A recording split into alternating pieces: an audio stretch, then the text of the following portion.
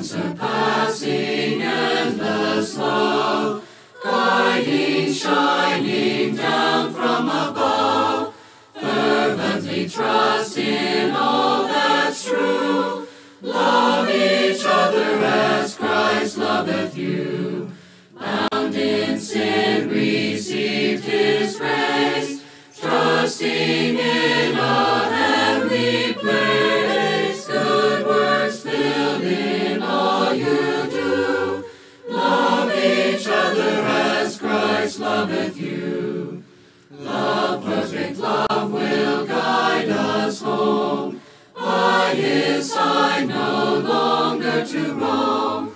If on our path we go astray, hold God's hand, there's no other way.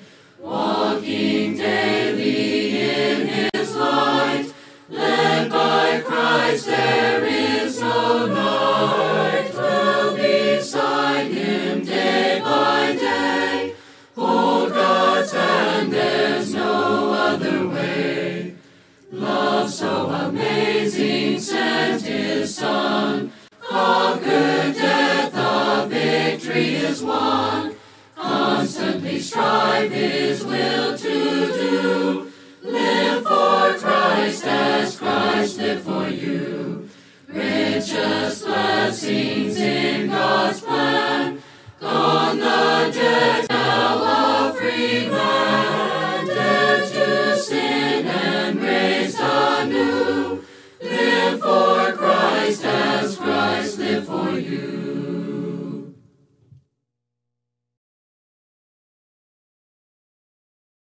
Love so beautiful, love abounding, love so wonderful, sent to me. Will I honor, will I cherish all this beautiful love from thee.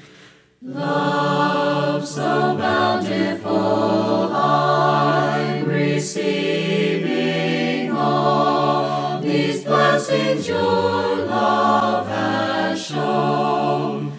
Greatest comfort, greatest treasure there, no greater love will be known. Love so wonderful, love I'm giving now, this beautiful love will grow. You have died for my transgressions now, I'm giving the love I owe. Amen.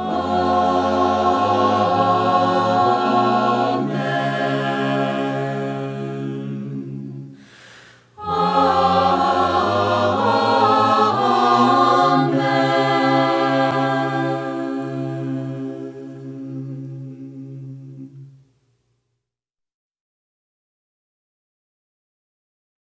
1 John 4:16 tells us that God is love. And in this video, I want us to take a look at just how great our Father's love is and how the love of God can be seen in pretty much every single page of the Bible that we read. Isn't that an interesting thought to think about? Every time we open up the Bible, we can see the Father's love. Let's take a look at some of those passages together. Probably one of the most familiar passages about God's love is John 3:16, which reads, "For God so loved the world that he gave his one and only Son, that whoever believes in him shall not perish but have eternal life." Very well known and rightfully so. It's such a wonderful verse that tells us how deep the Father's love is. But you know, this is not the first time that we see the Father's love. We don't just find out only through him sending his Son. I mean, that's a big deal, definitely. And it really means a whole lot to us today. And it has for the past 2,000 years of history about how great God's love is, that he gave his special son, his one and only son, his only begotten son, as you might be familiar with that phrase, so that we can have eternal life. That was the purpose. Well, there's a very good reason as to why God had to do that in the first place. And it takes us back to the first few pages of the Bible. Let's go back to the first few pages of the Bible and let's read together about how great God's love is. In Genesis 3, we see, and you probably know this passage as, this is whenever sin enters into the world. The first two chapters of Genesis, everything is great. Now, mankind, Adam and Eve, they have been given this command to not eat from this fruit from the tree of the knowledge of good and evil. Well, they ate from it. I'm sure you already know that. But right after they eat from it, I believe we see how great God's love is. Let's take a look at it. Genesis 3, verses 8 through 11. Then the man and his wife heard the sound of the Lord God as he was walking in the garden in the cool of the day. And they hid from the Lord among the trees of the garden. But the Lord God called to the man, "Where are you?" He answered, "I heard you in the garden, and I was afraid because I was naked, so I hid." And he said, "Who told you that you were naked? Have you eaten from the tree that I commanded you not to eat from?" Well, his sin definitely is caught up to him, and everybody knows he sinned. The man and his wife, they both had sinned. And you might be wondering, where do we see the love of God in this passage? Keep reading. Later down in verses 21 through 24 of this same chapter, we find out this. After God definitely knows what has happened, and really Adam and Eve, they've confessed what they did. After that, we read this. The Lord God made garments of skin for Adam and his wife and clothed them. And the Lord God said, "The man has now become like one of us, knowing good and evil. He must not be allowed to reach out his hand and take also from the tree of life and eat and live forever." So the Lord God banished him from the Garden of Eden to work the ground from which he had been taken. After he drove the man out, he placed on the east side of the Garden of Eden cherubim and a flaming sword flashing back and forth to guard the way to the tree of life. So here in this passage, oftentimes what we might consider being something that's quite negative, the fact that the Lord God banished Adam and Eve from the garden. A lot of times we look at that and we think, well, that's a punishment that they had to receive. It's actually because of God's love. And the reason is found in verse 22 there, that the whole purpose for them going out of the garden is because now that sin has entered into them, they don't need to reach out and to take from the tree of life and live forever in that state of sin. They needed to do something about this sin. God had already had a plan of what he was going to do about this sin. Now, Adam and Eve, I'm sure they didn't know that yet. We kind of can look back and we can see a more complete picture. They didn't know that. They were living it. But yet, God showed them mercy by sending them out away from the tree of life so that really they could be reunited with him one day and that we could have eternal life and so that we could be saved. Even though, sometimes these Bible stories that we read, it looks like it can be difficult to find God's love. However, if we search for it, God is love, and we can find his love in every passage, even like going back to the very beginning, we see that. But this is the very first time that sin is mentioned in the Bible, and that we see that God responds in a way that he still is making plans. He still has something planned for mankind. Well, that continues on throughout the rest of the Bible too. Let's look at another occasion. In fact, the next time sin shows up. It's just one chapter later. It's one generation later. It's between Cain and Abel. If you remember that Cain killed his brother Abel. But notice the conversation and notice how the Lord responds to this. Genesis chapter 4, verses 9 through 12. Then the Lord said to Cain, "Where is your brother Abel?" "I don't know," he replied. "Am I my brother's keeper?" The Lord said, "What have you done? Listen, your brother's blood cries out to me from the ground. Now you are under a curse and driven from the ground, which opened its mouth to receive your brother's blood from your hand. When you work the ground, it will no longer yield its crops for you. You will be a restless wanderer on the earth. So now we look at this and we think, oh, this is punishment. This is some bad punishment. Now, let's be honest. We look at this and we think Cain killed his brother. He deserved that punishment. And yes, I mean, he did deserve punishment. That's what justice deserves. However, God is also a merciful God, because we see immediately after this, yes, there is punishment, and yes, our sin has to be dealt with. But God is still a merciful God, even among such a horrible sin like this with the second generation of people, with Cain and Abel. He is still very merciful to them. Because if you keep reading, you find out this love of God. God's love shows up in the fact that He is just, but it also shows up that He is merciful. Let's look at that. The next few verses, verses 13 through 16 now, we read this. Cain said to the Lord, "My punishment is more than I can bear. Today you are driving me from the land, and I will be hidden from your presence. I will be a restless wanderer on the earth, and whoever finds me will kill me." But the Lord said to him, "Not so. Anyone who kills Cain will suffer vengeance 7 times over." Then the Lord put a mark on Cain so that no one who found him would kill him.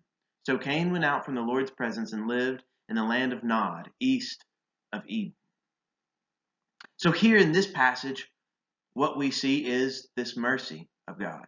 We see a man who, let's face it, whenever I read it, I can't help but think he's just kind of whining. In verse 13, he says, "My punishment is more than I can bear."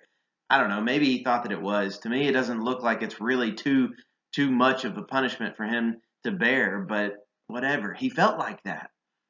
And even in the midst of this, with a man who clearly is guilty, everyone knows he's guilty. There's no question about it. Cain killed his brother. God knows it. Cain knows it.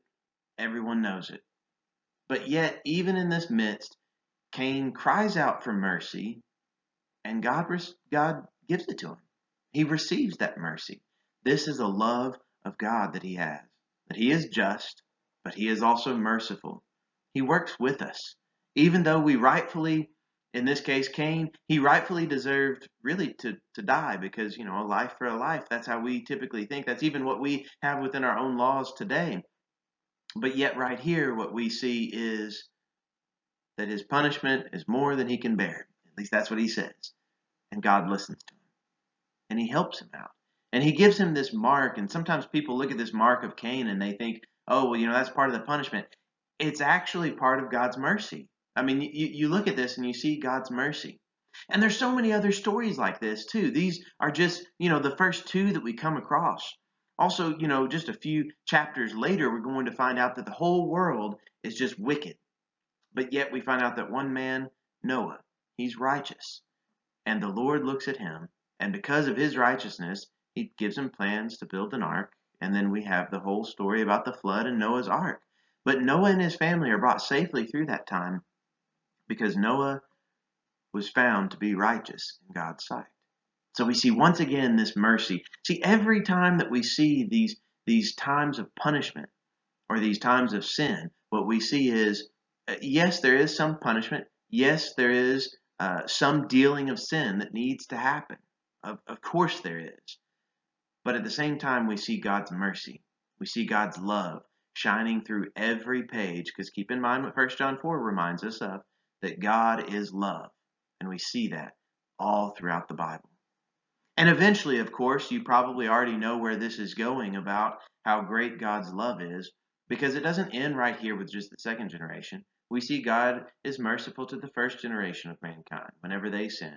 He's merciful to the next generation. But every generation after that, He's merciful. And it comes down to one kind of main thing in which God deals with sin. Because He is love, He loved us so much that He sent His Son, didn't He? Remember that passage? Well, we find this in many different passages in the New Testament talking about this love of God. One of those is found in Galatians 4. In Galatians 4, verses 4 through 7, we read about this plan of God that goes back all the way to the beginning of time, even before time. But notice what is said about our Father's love here. Verses 4 through 7. But when the set time had fully come, God sent His Son, born of a woman, born under the law, to redeem those under the law, that we might receive adoption to sonship. Because you are his sons, God sent the Spirit of his Son into our hearts, the Spirit who calls out, Abba, Father. So you are no longer a slave, but God's child. And since you are his child, God has made you also an heir. So in this passage in the New Testament, what Paul is telling us is that God has had this plan all along. And just at the right time, God knew when this time was. A lot of times, even the prophets didn't exactly know the right time and exactly what God was going to be doing. God knew. He had a plan. And just at the right time, God sent his Son to be able to redeem those who are under the law and really to be able to allow us to receive eternal life, forgiveness of sins, for us to be able to call God our Father and cry out to him, Abba, Father. Isn't that wonderful that we can call out to God with those words, that we are a child of God? That is how deep the Father's love is. But there's more, because this is a message that Paul and others of the early church, they repeatedly were proclaiming this wonderful message of God's love. Let's look at one of those sermons together, just a few verses in the book of Acts. In Acts chapter 17, this is kind of setting the stage for what the sermon is going to be about, but we read in verses 22 through 23 that he's in Athens here, and we see Paul then stood up in the meeting of the Areopagus and said, People of Athens, I see that in every way you are very religious. For as I walked around and looked carefully at your objects of worship, I even found an altar with this inscription, to an unknown God. So you are ignorant of the very thing you worship. This is what I'm going to proclaim to you. So here we are going to find out that God is merciful, even with these people who they've built some altar and trying to get close to God. They just don't even know what he's all about. Paul is about to tell them about this God. Let's look at what Paul says about this great God who is our Father and who loves us dearly. Verses 24 through 28. This is Paul speaking in his sermon, and he says, The God who made the world and everything in it is Lord of heaven and earth and does not live in temples built by human hands. And he is not served by human hands as if he needed anything. Rather, he himself gives everyone life and breath and everything else. From one man he made all the nations, that they should inhabit the whole earth. And he marked out their appointed times in history and the boundaries of their lands. God did this so that they would seek him and perhaps reach out for him and find him, though he is not far from any one of us. For in him we live and move and have our being. As some of your own poets have said, we are his offspring. So see, even these people of Athens, who didn't have a very clear idea of who God is and what he's all about, they still knew that we are the offspring of God. God loves us. He's done something for us. They didn't know exactly what it was, and Paul tells them what it was that he did. He doesn't need us. He doesn't need anything. He is the one who supplies everything. That's what verse 25 tells us. So how do we return this love? How do we show this love, and how do we accept this love of the Father? Well, Paul also continues on in this sermon, and he recognizes that they understand, even their own poets recognize that we are his offspring, but that's not all that God has done for us. The rest of the sermon continues. Verses 29 through 31 there. Therefore, since we are God's offspring, we should not think the divine being is like gold or silver or stone, an image made by human design and skill. In the past, God overlooked such ignorance, but now he commands all people everywhere to repent.